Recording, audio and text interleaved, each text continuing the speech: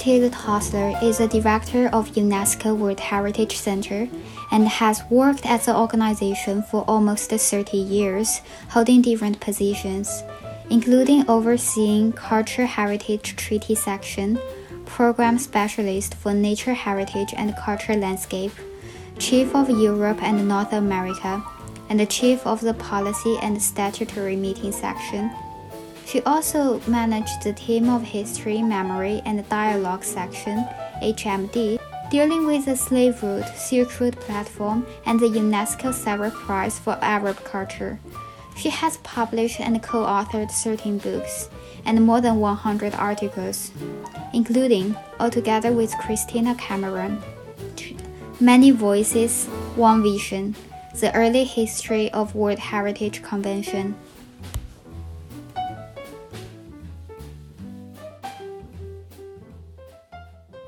Mechthild Hassler, welcome to the Creative Process. Thank you. So you are now in the offices of UNESCO World Heritage Center, which you are the director. And tell us something of the history and the mission of the center and your World Heritage sites. The World Heritage Center was created on the 1st May 1992, and it brought together the two parts of the World Heritage Convention in the Secretariat, meaning the natural heritage and the cultural heritage, which were previously in two different divisions. And this secretariat is the secretariat of the 1972 World Heritage Convention. It's a very unique instrument. It has now 193 countries which have ratified it. Very soon 194 because Somalia just signed it. The idea of this convention is really unique because it is about heritage of outstanding universal value, which is to be preserved not for us but for the generations to come. And that idea came together in 1972 when we had the first international conference on the human environment, the first UN conference on this. And it was quite interesting. It was a time when you had many NGOs. It was after the publication of a book which was called Silent Spring by Rachel Carson. And it was the idea that there are so many threats to this amazing heritage that the whole of the international community has to do something.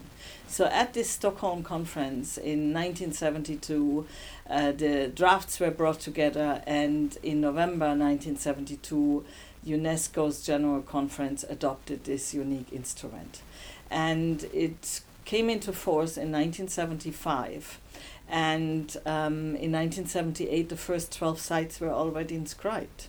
Amazing sites like number one, which is our counting started with the Galapagos Islands, which is the laboratory of Darwin, and a unique natural World Heritage Site, and or some historic cities like the center of Krakow, or the Rockham churches in Ethiopia. So very diverse sites were included on UNESCO's World Heritage List.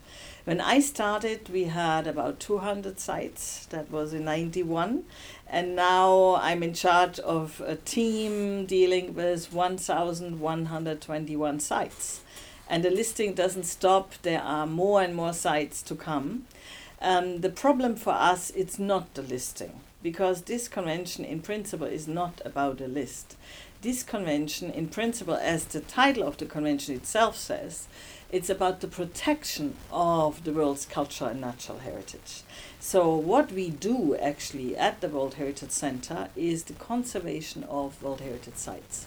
And that is increasingly problematic in the 21st century because we have so many threats. We have ill-advised development, developers don't taking care of World Heritage sites. We have pollution and climate change. We have natural disasters and fires, especially this year. And we have a lot of other threats, which means that we have currently 53 sites on the list of World Heritage in danger. And over time 2 sites were even delisted, which is a problem because this should never ever happen. But it happened because of specific issues at these sites, and they lost their outstanding universal value. And it's really the international community which has to get together to safeguard these unique places. And we have more and more money in the system to prepare nominations. But when we come to the safeguarding of sites, we have less and less money, and we have more and more problems. We even have intentional destruction, which was the shock of the world in 2001 when the Bamiyan Buddhas were destroyed. But in the 21st century, we saw all the destructions going on in Syria, Iraq, Yemen, Libya. So we work with a very small team at UNESCO, very passionate team, I have to say, and I'm very proud of my team, but we don't have the means we should have to preserve the most outstanding places on earth. And what, because we're an educational initiative, and what, because if I may invite students to get involved or just to increase their awareness, what might they do? We have a lot of programs with young people. We have programs for young professionals. It's the so-called World Heritage Education Program, which we had in different phases. We did start with schools where we had curricula development, including heritage. We work now more with young professionals between 20 and 35 years old because they move into the professional scene and they are very engaged. I just came back from a meeting in Tunisia for the Arab region with 34 young professionals. It was a program to use heritage against violent extremism. And they created a peer group and worked on projects on the ground. And I loved that, to see them being engaged and set standards against violent extremism. No, it's really beautiful and it's lovely. I mean, I can imagine, for me, I'm just endlessly curious about things, and it seems to me like your job as director is we'll never get bored. Well, there'll always be something to protect. Tell us a little bit. You mentioned, some Arab countries, and I know that you've also had projects. Your life before becoming director here, you worked on the Sharjah Prize. Or tell us a bit about your path to becoming the director. Oh, it was a very long and winding road, one can say, because I had a totally different career before I came to UNESCO, because I was a researcher and I did my PhD at Hamburg University, worked for the French CNRS in a museum, in a science museum, and then I was teaching at UC Berkeley in California. So coming back to Paris then, because I wanted to finish a book, for the CNRS and actually with ICSU, the International Science Council. And I wanted to look up a book in the UNESCO library, and I remember there was a person I knew from my studies at Freiburg University, and we had a coffee, and he introduced me to the former director of the Division of Ecology. And he said, "Oh, are you interested to work for UNESCO? We have here a program for 2 years. We need a young German, because it was financed by Germany, with a PhD under 32 years. And I said, "Oh, very interesting, but actually I would fit the criteria, but I was already invited as a professor at Kassel University, and my seminars were already announced and the students signed up. So I said, it would be very difficult for me. And then he said, but look, think about it. So I went home and I thought about it, and I said, okay, maybe I should go back to Paris, because I was in Paris before, just for 2 years. Mm-hmm. Now the 2 years became 30 years. That was not the original idea, because I saw myself more in the university career. And I carried out projects at the University of Hamburg before, and so. But I have to say, what kept me at UNESCO was that I could do something really hands-on. Mm-hmm. I love research, and I continued to work with universities. I continued, by the way, also to publish with permission of UNESCO. I published a total of 13 books, some of them in the World Heritage series, especially with my background in linking nature and culture, because I have a background in cultural geography and a PhD in natural sciences. So I worked especially on these nature-culture interactions and cultural landscapes protection. So I continued to publish in the series. I continued with permission from UNESCO to do a project on the history of World Heritage, which was published as a book by Professor Christina Cameron from Montreal University and myself, which is called Many Voices, One Vision, on the early history of World Heritage. And I continued to work with universities. I was involved in the creation of the very first World Heritage program at a university, which was based at Cottbus University in Germany. And it was a postgraduate program where site managers or other people involved in heritage in general could do some additional studies. And it was very, very interesting. Today we have 10 such programs worldwide. And I really thought that was fantastic to get the universities more involved in heritage studies, doing also comparative studies which can be used for nominations of countries, nominations for the World Heritage List. And I think these linkages between research and hands-on conservation in the field is the heart of the convention. I'd love to know more of it, because I think a lot of people, they may know UNESCO, something about the World Heritage sites, but they don't know as much about the linkage between universities, the different programs you have. And to tell us about, in terms of the site managers and what that involves, because it's quite, you're liaising with local and national.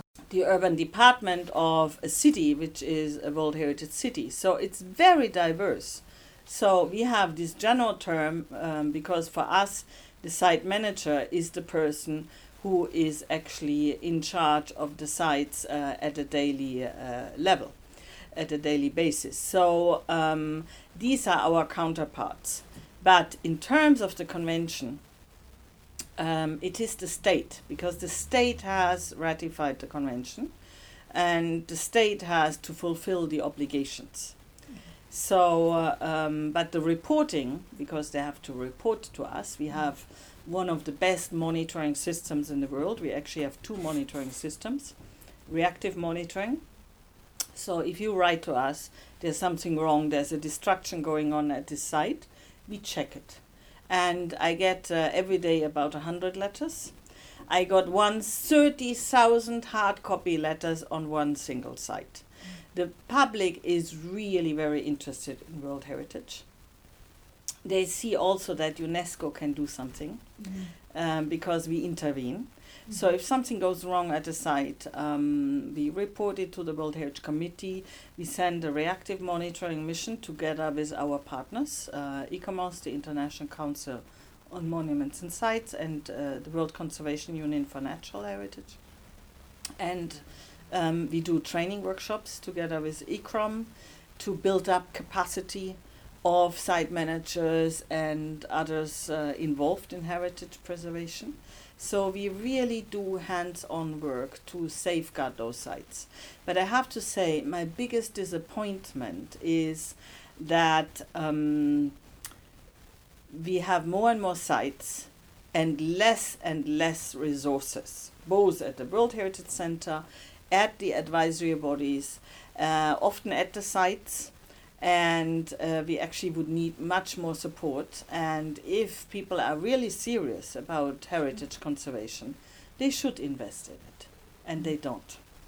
Right. And there's so many things, and then you mentioned like ecological degradation, and I can just imagine the number of things. You said about some of your disappointments. What are some achievements or things that you're so happy to have been involved with and overseen? I am very happy to have been with this convention nearly 30 years. I've seen it from different perspectives in different functions also. And for me, the most amazing is whenever you go on the ground. Because the people really are so committed, they love their sites, and I also realized how important both the natural and the cultural heritage is for the identity of the people. They are really scared about losing their heritage. They see the enormous pressures which are coming through development in all its forms, and they look at UNESCO for helping with a development which is compatible with the World Heritage Site and which is truly sustainable. Meaning that benefits go actually to the communities and to the people living around the sites and or in the sites. And they want us to help them to do so. And I imagine there's so many intangibles. And on UNESCO World Heritage List, is there there's like languages are also endangered, or this is not our program. You can see the World Heritage List is about places on the Earth's surface. Yes. So everything from Machu Picchu to the Taj Mahal, from the Serengeti to the Wadden Sea. But intangible heritage is a different convention. And languages are means to transmit intangible heritage. Yes. So rituals and dances and knowledge about the universe. This is under the 2003 Intangible Heritage Convention. Has nothing to do with World Heritage. World Heritage is natural sites, cultural sites, ensembles, buildings, physical Yes. heritage. You have many programs, and so yes, so it is. But there's some kind of liaisons, or do you convene with those intangibles, or I don't know. There are linkages between the two programs. For example, the knowledge about the Kayas, which is a sacred site, sacred forest at the coast of Kenya. This knowledge is an intangible heritage, and the knowledge helped to preserve the biodiversity, the richest biodiversity. 75% of the biodiversity of Kenya can be found in the Kayas. So it's really, the knowledge is intangible heritage, whereas the site, the physical site, is World Heritage. Right, I see. And we are in France. You are from Germany. To speak about some of those heritage sites that are important to France or Germany, or just others that you really have been closely involved with? It's a lot. I have seen between 60 and 70% of the World Heritage List. So I can talk about many places, and there are really amazing places, like the Loire Valley here in France, which was originally just the castle of Chambord. But then the authorities decided to nominate a whole river system as a cultural landscape. And the Loire is the last wild river of the biggest rivers in Europe. So it's quite an amazing site, which includes the traditions of the people, but also all the evolution of the urban areas there. It includes the vineyards, etc. So it's a very fascinating site. We have similar sites also in Germany, like the Rhine Valley, which was not only inscribed for the very steep vineyards going down to the Rhine, but also about the history of Romanticism in Germany. So you have very diverse sites, like the flyway sites of the Wadden Sea in the north of Germany, which is shared among different countries, Denmark, Germany, and the Netherlands.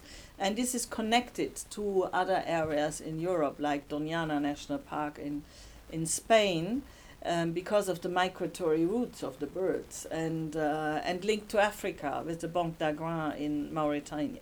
So we have this diversity of both natural and cultural heritage, which is critical for the identity of the people in Europe, but it's also critical for our survival with the different ecosystems. Right. Yes, culture exactly. It's a place where we define who we are, I feel. And so, I'm wondering what the heritage program's relationship is in terms of with technology. Like how is technology maybe helping in the preservation process, or maybe in some ways we're always moving so quickly forward that it's making us forget about the past. I don't know. No, I think technology is very important. First of all, to make the assessments where we are with the state of conservation. We have satellite imagery which we use through our Category 2 centers. For example, we have one HIST in China. They are using imagery to see the evolution of large-scale sites. For smaller sites, it's not possible, but for large-scale sites like Angkor in Cambodia, you can see the evolution there, or for natural sites, you can see for example, the forest cover. After a fire, you can see where the site was affected, etc., and make an assessment of the percentage of the site being affected. We used a lot of technologies, especially in war zones in the 21st century, because these sites were not accessible. For example, in Syria, I have been to Syria just after Daesh was chased out of Palmyra, 2 weeks afterwards, in very difficult circumstances. And we use now technology to make the assessment, make an overall, like an atlas we publish on the World Heritage Sites in Syria to see the status of the sites, and then to be prepared to have the full assessment for the reconstruction phase. And this is why we use technology there. We use also drones for areas which are not accessible. Again, especially in war zones, because the areas are full of mines, you cannot go everywhere. Like we had actually in Cambodia when the site was inscribed, Angkor was inscribed in 1992. It was just a post-war situation. The area was full of mines, and it took us 20 years to take them out with the different programs, and to make the place safe for the visitors to come. And now it's an attractive site for many people around the world going to see the temples and to learn more about the Khmer culture.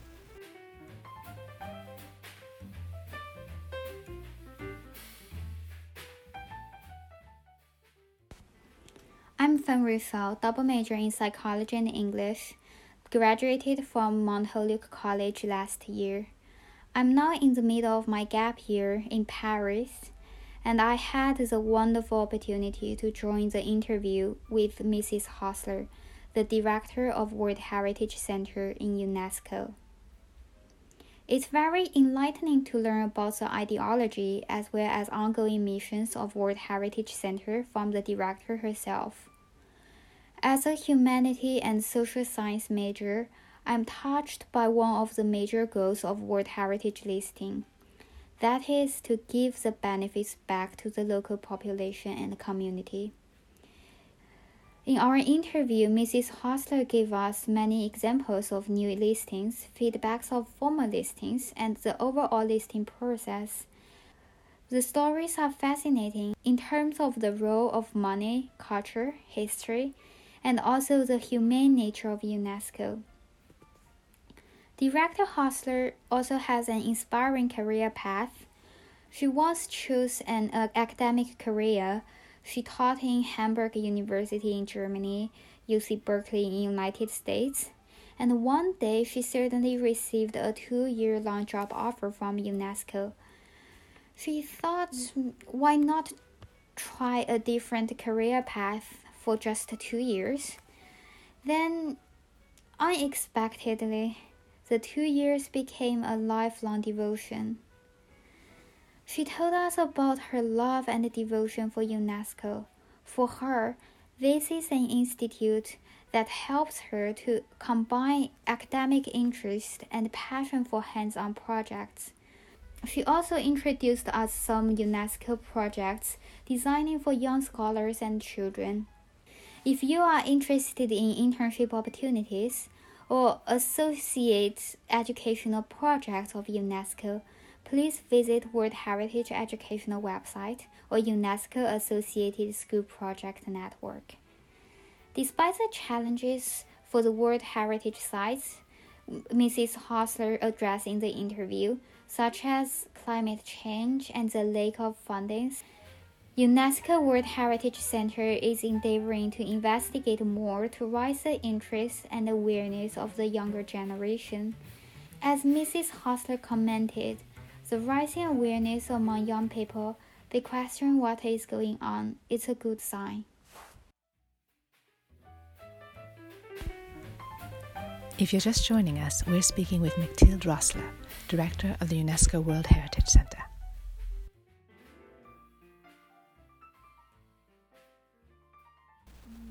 And also just more broadly, I don't know that everyone knows what UNESCO stands for. It's different branches. Tell us a little bit more broadly just about UNESCO. UNESCO has a fantastic mandate. UNESCO was created after the Second World War, and if it wouldn't exist, you would have to create it, because the idea was that war starts in the minds of men, and you have to look at the minds of men to get peace in in their mindset, so to say. And I think the idea of UNESCO is to work on education, science, culture, and communication to achieve peace. And this is one of the best goals you can have, and it was reinforced through the Sustainable Development Goals. And this is the programs we work on in UNESCO with our cultural heritage, the different programs on creativity, including creative cities, in the scientific field, to use science for the creation of peace and to share the knowledge among the peoples of this world. Right. And we have one of our collaborating students is here. She is from China. I wonder if you had any questions about heritage sites or different programs. Yes, I am actually really interested in an article from your website, which is on socio-economic impacts of World Heritage listing. Because from my own experience, many national parks, if they are granted with the World Heritage listing, they will put it on their tickets, printed it on their info desk, on their posters. Do you think it's a positive thing, or do you think it's too commercialized? No, I think the idea of World Heritage is that the benefits are also shared among the peoples, so and the local communities. So it's very important that these communities, which, by the way, they wanted to have the listing. It's not UNESCO saying you need to be World Heritage. On the contrary, we are flooded with requests that sites want to become the World Heritage status, but they need to be aware that with the income gain through tourism, regional development, cultural industries, it's not only tourism, it's all the products which go along with the World Heritage designation, that this needs to be shared. So we have a number of tensions, and I'm very frank with you, especially I give you the example of the Mediterranean. When cruise ships come to sites like Barcelona, Venice, Dubrovnik, the local people don't gain from that. The cruise ships come, hundreds and hundreds of tourists go into the city. They go back to the ship, they stay there, they eat there. So what is the gain for the local community and for the World Heritage Site? So there is an issue which you, as a site manager, you need to be aware before the listing. And we help actually the sites to define management plans, to define visitor use plans. But I have seen over the last 10 years such an increase of tourism in some of the sites, not all of the sites, but in a few of the sites, that it's no longer a benefit for the local people, and they turn against the tourists. So in Venice, we have seen that some of the local people went on boats and threw paint against the cruise ships. They say, we want to have our sites back for us. So there is a tension, and this tension needs to be dealt with by the site management and by the national authorities. If it means reducing visitors, you have to do that. We have even sites you cannot visit because the damage would be so big. If you look at Lascaux or the Grotte Chauvet, we cannot let any single visitor into the site. So what did they do? They made programs like in the Grotte Chauvet. They created Chauvet 2, so you can go there. It's a total reconstruction of the original. But you can see it, you can experience it. It's paint which looks like the original. But they have also now made virtual experiences. So, which is also interesting. I actually went to the Musée de l'Homme the other day and experienced it myself. So you have the virtual thing to look at, and I went virtually into the grot, and there was a bear coming along, and so it was quite an experience. And I think this is also the future, speaking about technology and make best use to better understand the sites and to put yourself into the feeling of a person who lived there thousands of years ago.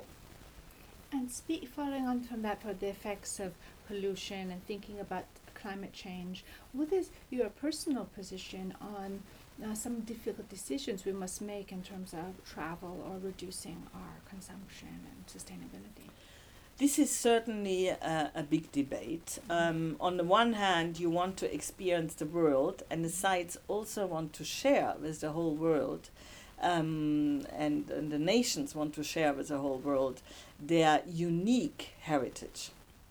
So it's a difficult situation because you want to have tourists on the one hand, but also you need to take into account what tourism means in terms of using the resources and in terms of pollution and air travel and using very scarce water resources, for example.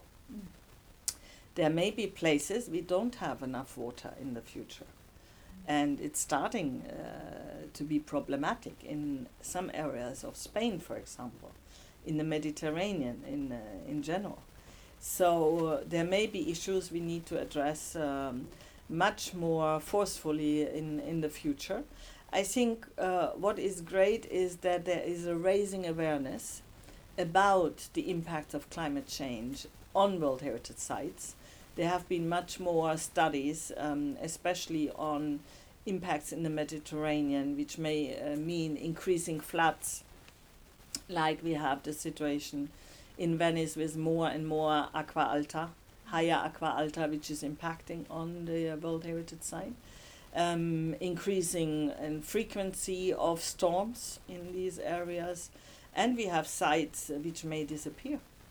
If you think of the glacier Ilulissat in Greenland, when the site was inscribed, they built a visitor platform to see the carving of the ice. Mm-hmm. You cannot see it anymore, the carving of the ice from that visitor platform. Not possible. Or you think of some other natural sites, the Cape Floral Province, maybe some of the flora will not be in the site anymore, so it will be a moving target. And so there will be big changes coming towards us. And you have been involved with preserving underwater memory and then also history, memory and dialogue projects. Yes, I was from 2015 to 2018 also in charge of a number of other conventions, including the 2001 Convention on Underwater Cultural Heritage, which is submerged landscapes or shipwrecks. And I did a mission, for example, to one of the underwater cities, one of the oldest cities, 5,000 years old, which is underwater in the south of Peloponnese. And you can go along the streets snorkeling, for example. You can see it. And that reminds us also of the changes of the climate, because this is now submerged. I was also dealing with history, memory, and dialogue, and that was a program which dealt with, especially with the slave route. And it's very much linked to World Heritage, because we have a number of World Heritage sites which are linked to the history of slavery, not only on the African continent like Ile de Gorée, but also the arrival sites in some of the areas in, for example, in Brazil. And there are discussions of even cemeteries in the United States. So we will see how this is going forward. But it's commemorating this part of the history of humanity. It's sometimes shocking in some parts of the world. I was born in America, and in America sometimes I'm shocked at the lack of, I'm happy, very proud of our students, but the lack of knowledge of history, the very short-term memory. I'm sure the people you are engaging with also have a long memory, but part of your mission is also, I guess, to educate them to understand that what they need to preserve. I think that is an important part. You can do it through the history of World Heritage Sites, Yes. and which is quite amazing on whatever topic you would like to work on, whether it's the Silk Road and you go along the road and there are a number of sites preserved, or it's the history of human evolution. If you look at number of rock art sites, and what I find most amazing, I brought some African site managers to Azerbaijan, where we have a place called Gobustan, and they saw many linkages between the rock art sites they came from and this place. So I think World Heritage is also very beautiful from this point of view, bringing people together and reminding us that we have a shared history. And what are some things of just going there and being on the site that, you can, as you said, read it in books, but just that experience? Oh, this experience is amazing. Wherever I go, I love to speak with the people, to experience their history. For example, the Philippine rice terraces. It's breathtaking. They are called Stairways to Heaven. I had read a lot about it, but when I first went there, I couldn't believe it. It was really Stairways to Heaven. Totally amazing. And the diversity of their daily food production, not only the rice, but snails, but fish, everything linked to the rice production, and their rituals and songs. And I was dancing with them, their traditional dances related to the rice production. So that was really amazing. And with your encounters of all these diverse cultures, I imagine, I don't know if that adds to a kind of, I don't know how spiritual you consider yourself, but I imagine it would just add to one's appreciation of humanity immensely. Mm-hmm.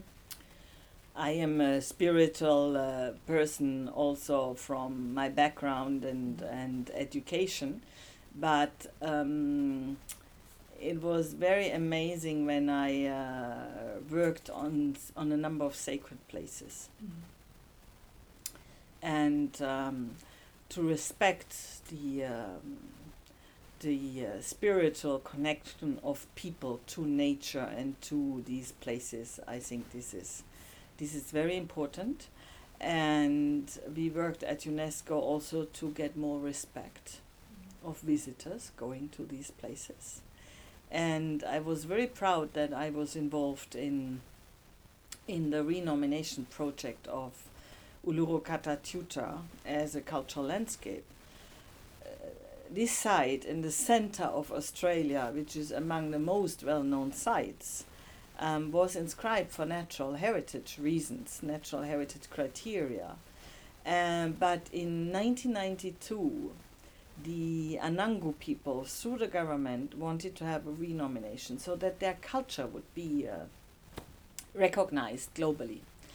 And you think, oh, that makes no big difference whether the site is on the World Heritage List as a natural site or whether it comes as a cultural landscape.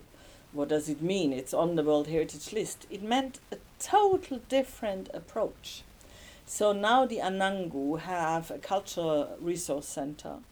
They explain that they don't want you to climb the rock. They explain their relations to the different sacred sites around the rock, etc. And now, very recently, by the end of 2019, the rock was now closed for climbing because the Anangu they don't want us to climb the rock. Many people died by heart attacks, etc., because of the heat up there. So they didn't think it was a good thing to do. So it's a fantastic evolution at this cultural resource center, and that we have now a site which is managed by the authorities together with the indigenous peoples. And that makes all the difference. So when I come as a tourist and the Aboriginals explain the site to me, it's totally different than if I just see a film or look at a flyer or an explanatory table. Yeah, and it is their home and they are sharing Yes, it with you. absolutely. As you come up to the next convention, what are some of the things that are being considered and that you made sure to include? Now we have the next World Heritage Committee meeting, and as usual we have several hot topics. One is the state of conservation. With more and more sites on the World Heritage List, we have more and more problems. And many of these sites are not managed with as they should be. We still await a number of management plans to be finalized or updated.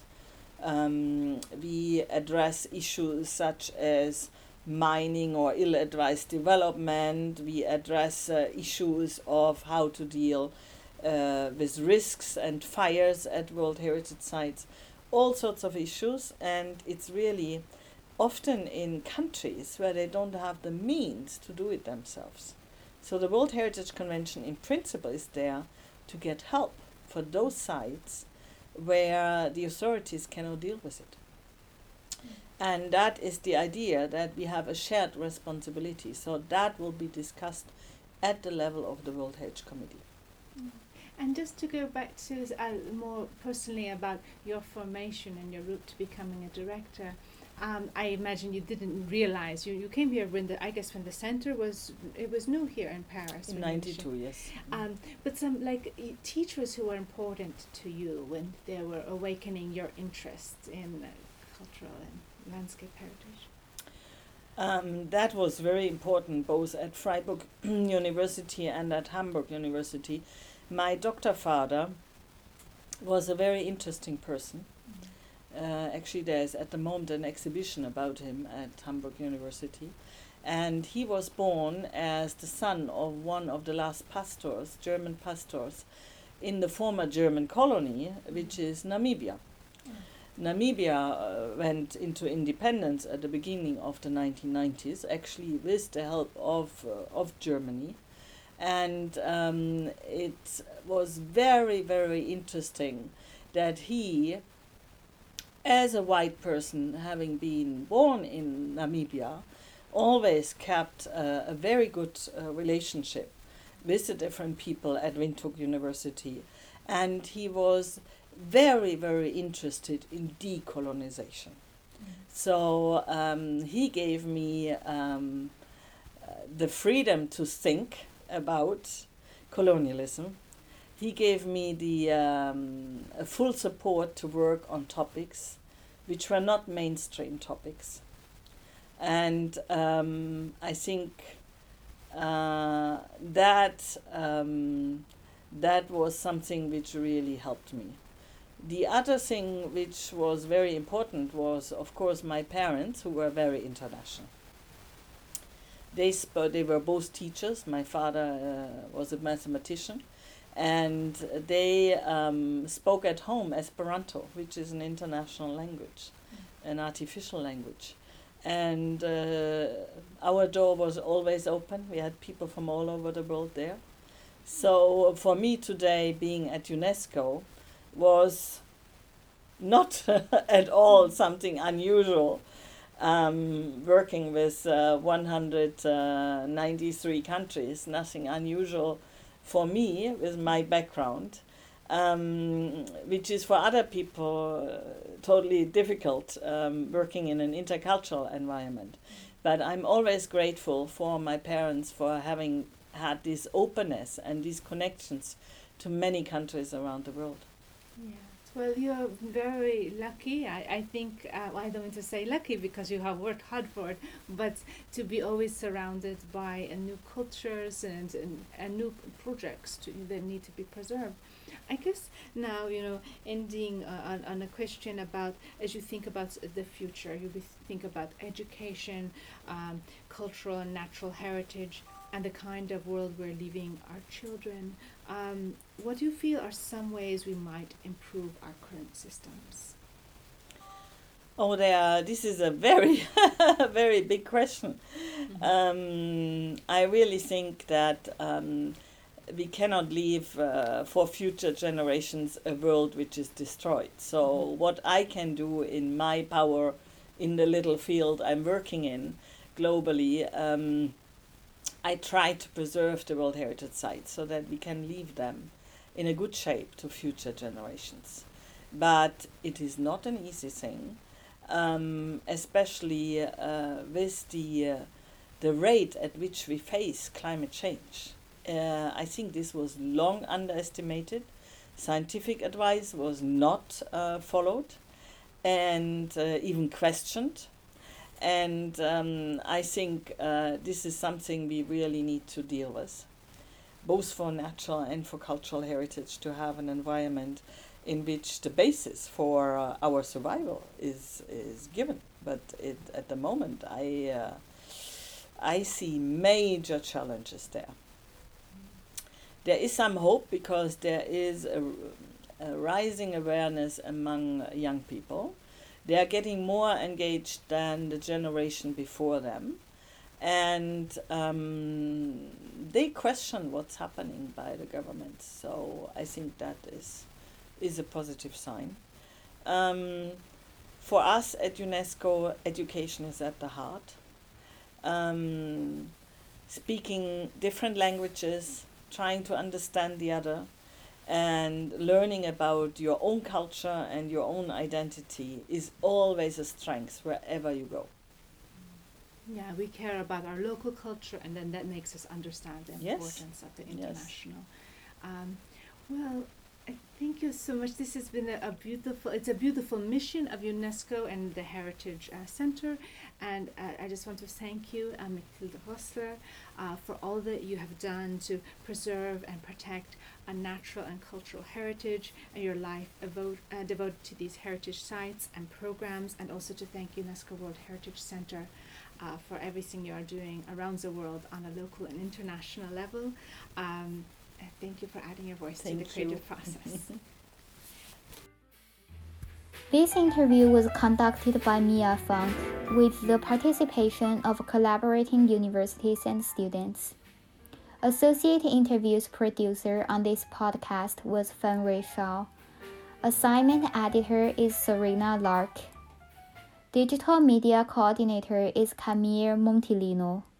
Wintertime was composed by Nicholas Anadoulis and performed by the Athenian Trio.